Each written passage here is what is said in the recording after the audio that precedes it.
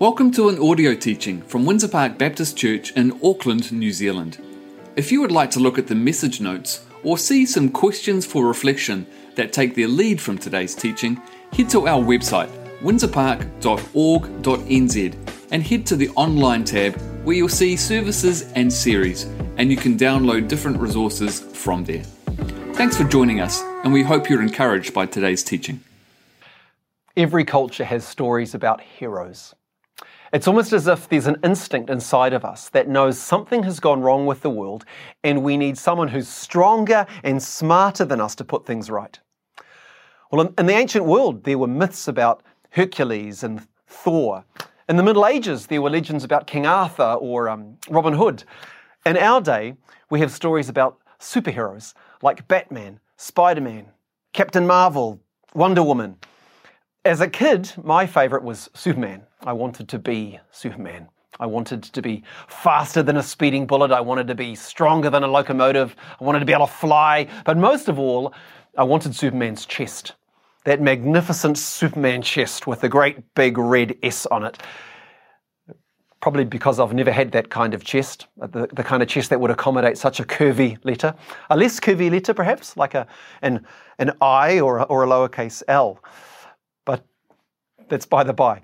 In Jesus' day, Israel was waiting for a Superman. They called him Messiah, the Anointed One. And they expected him to be a powerful king who would defeat Israel's enemies in battle and put everything right. The hero.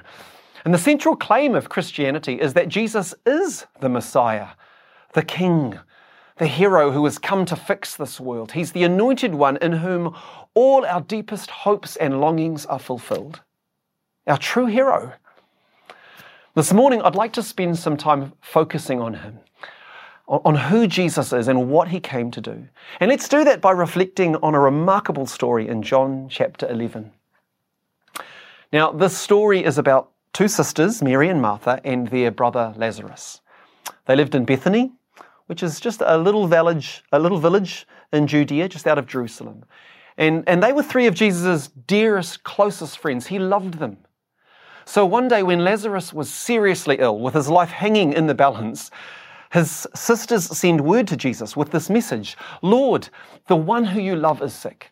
Now, understandably, Jesus says to his disciples, "Let's go back to Judea."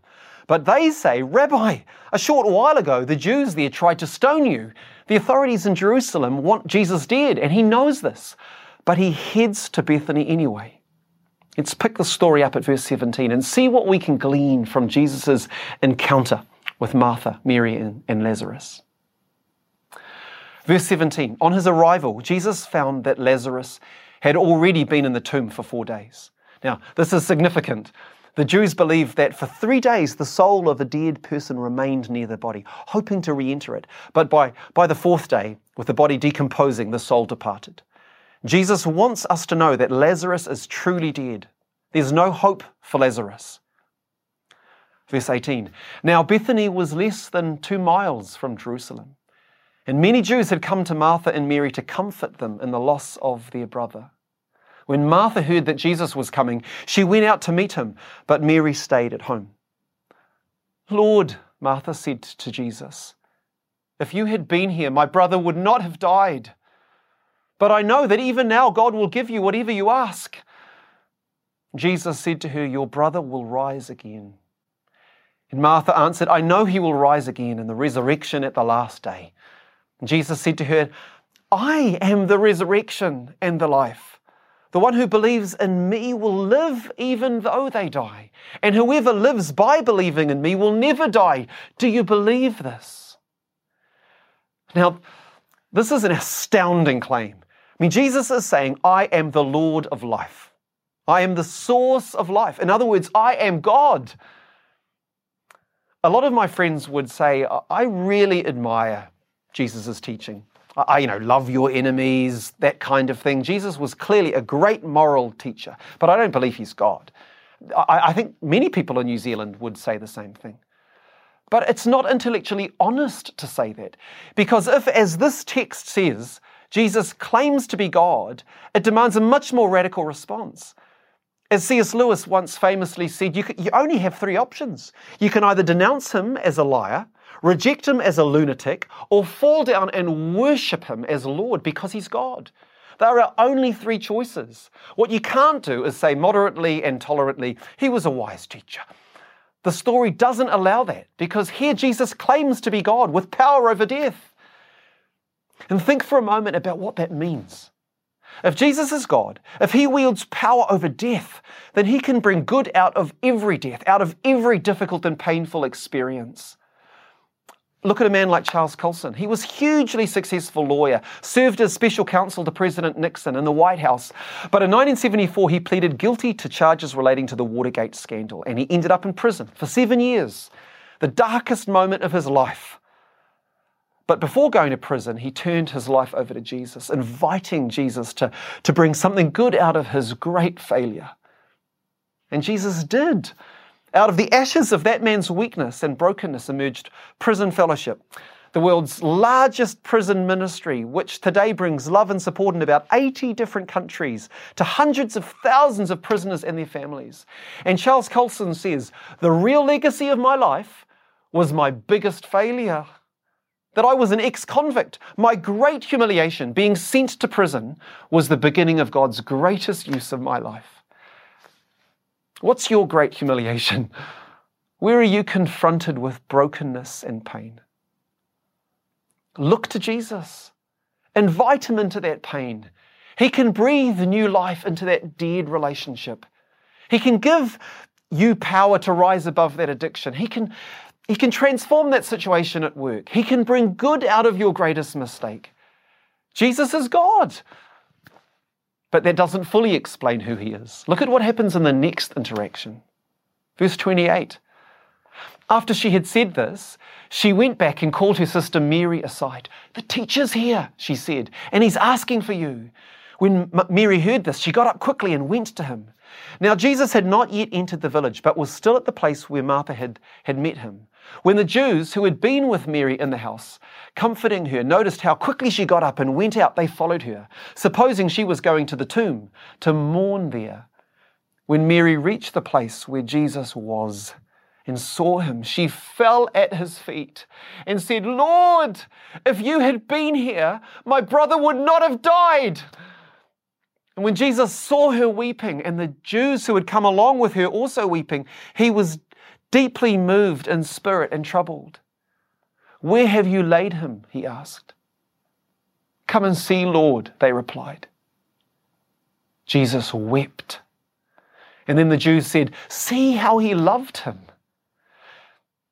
The word translated wept does not mean quiet and polite sniffling.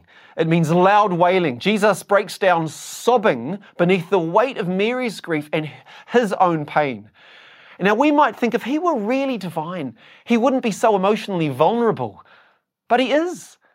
In Jesus we see divine power joined to human weakness. This story suggests that Jesus is both fully divine and fully human. No other religion agrees with this. No other religion believes that the transcendent creator, the author of life, became a weak, limited mortal who felt the full horror of death. It's unique to Christianity, and it's uniquely comforting. When I was a student at Carey, I remember reading the work of Nicholas Wolterstorff, a philosopher, professor of philosophy. He lost his 24-year-old son, Eric, in a climbing accident. And Wolterstorff later wrote a book called Lament for a Son, in which he traced the anguish of his loss as he struggled to come to terms with it.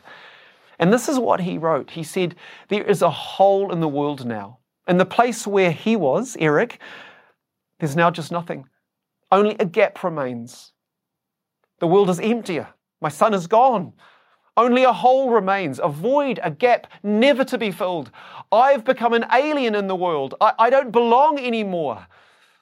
I buried myself that June day. It was me those gardeners lowered on squeaking straps into that hot, dry hole. It was me on whom we shoveled dirt. It was me we left behind. Sometimes I think that happiness is over for me. But he also wrote this. He said, I found comfort in the realization that God did not strike some mighty blow of power, but he sent his beloved Son to suffer like us, and through his suffering to redeem us from suffering and evil. Instead of explaining our suffering, God shares it. He loves us enough to enter our pain. And it's this paradox that Jesus is both divine and human that in my mind makes him so beautiful, so remarkable. He is the sovereign ruler of the universe, and yet he's absolutely approachable. He's infinitely powerful, yet he's incredibly humble. He's absolutely perfect, yet he's always understanding. He's unbelievably strong, yet he's so tender and gentle. He is lion and he is lamb. He's God in the flesh. He understands, in other words, he understands your weakness. He sees your struggle. He feels your pain. He grieves with you. But of course, this leaves us with a question. Why did he do it? Why did absolute power have to enter into our weakness? Well, let's go back into the text. Verse 38 says that Jesus, once more deeply moved, came to the tomb. It was a cave with a stone rolled across the entrance. Take away the stone, he said. But Lord, Martha, the sister of the dead man, said, by this time there's a bad odor, for he's been there 4 days. And then Jesus said, did I not tell you that if you believe, you will see the glory of God? So they took the stone away. And Jesus looked up and said, Father, I thank you that you have heard me. I knew that you always hear me, but I said this for the benefit of the people standing here, that they may believe that you sent me. And when he had said this, Jesus called out in a loud voice, Lazarus, come out! The dead man came out, his hands and feet wrapped with strips of linen and a cloth around his face. And Jesus said to them, take off the grave clothes and let him go. The word translated deeply moved means to bellow with anger, to roar with fury. Jesus is absolutely furious. He's angry. He's outraged. Why? Well, Dylan Thomas once wrote, do not go gentle into that good night. Rage against the dying of the light. Jesus is raging against death. He's looking into the tomb, staring into that dark hole of death, and he's outraged. He didn't make a world filled with sickness and suffering and death. He hates these things and the evil that causes them. So you might ask, if Jesus is that unhappy with the world as it is, why doesn't he just sweep all the evil away? Because so much of the misery and death in the world is caused by the evil in our hearts. There's more selfishness and pride in our hearts than we want to believe. You may have heard about that study that measured how long it takes the average person to leave a car park. Guess how long it takes the average person to unlock their vehicle, get in, start the engine, check the rearview mirror, and leave the parking space. About 25 seconds. But guess how long it takes people to vacate the parking space if someone is waiting for their space? Not 25 seconds, but 30 seconds. And if the car waiting honks their horn in impatience, close to 40 seconds. There's something fundamentally rebellious and selfish about the human spirit. Alexander Solzhenitsyn was right when he said that the battle line between good and evil does not run between nations, it runs through the heart of every person. So if Jesus had come to earth with the sword of God's wrath against evil, none of us would have been left to tell the story. As Tim Keller says, Jesus did not come with a sword in his hands, thankfully. He came with nails in his hands. He didn't come to bring judgment, but to bear judgment. Later in this chapter, the religious leaders, they realized that this miracle, it's made Jesus more popular than ever. And so they convene a council meeting and they decide that, in their words, it's better that one man die for the people than that the whole nation perish. And so, verse 37, it says, from that day on, they plotted to take his life. Within a few days, Jesus will be hanging on a cross. Do you see the irony? In the words of Keller, the only way for Jesus to bring Lazarus out of the grave was to put himself in the grave. The only way for Jesus to interrupt Lazarus' funeral is to summon his own. The only way for Jesus to give us life is to lay down his own life, to take our sin, our evil upon himself and bury it in the grave. Some time back, I came across a story from Anne Lamott, and she writes this. She says that many years ago, when I worked as a volunteer at a hospital, I got to know a little girl named Liz who was suffering from a rare and serious disease. Her only chance of recovery appeared to be a blood transfusion from her 5-year-old brother, who had miraculously survived the same disease and had developed the antibodies needed to combat the illness. And so the doctors explained the situation to her little brother, and they asked the little boy if he would be willing to give his blood to his sister. And Lamott says, I saw him hesitate for only a moment before taking a deep breath and saying, yes, I'll do it if it'll save her. And as the transfusion progressed, he lay in bed next to his sister and he smiled, as we all did, seeing the colour returning to her cheek. And then his face grew pale and his smile faded. He looked up at the doctor and he asked with a trembling voice, will I start to die straight away? Being young, this little boy had misunderstood the doctor. He thought he was going to have to give all of his blood in order to save his sister. And yet he was willing, as was our Creator. In Jesus Christ, God came to our rescue. In his death and his resurrection, he demonstrated that he can bring life out of any death. He demonstrated that he understands your weakness. He feels your pain. And he demonstrated that he is for you. He is for you, and he's willing to transmit his life, his goodness into you.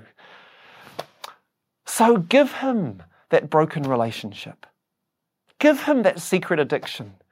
Give him that desperate struggle. Give him that massive mistake. Give him that challenge at work. Give him that dream to which you cling. Give him your loved one. Give him your life. Trust him with it. One day at the end of time, he will make all things new. His creation will be perfectly restored. Sickness and sin and selfishness and sadness will be no more, because Jesus truly is the great hero, the one in whom all of our deepest hopes and longings are fulfilled. Amen. Thank you for joining our audio teaching today. If there are ways that we can continue to support you or help you in your journey, please reach out to us. Head to our website, windsorpark.org.nz, and you'll find various ways to contact us. God bless.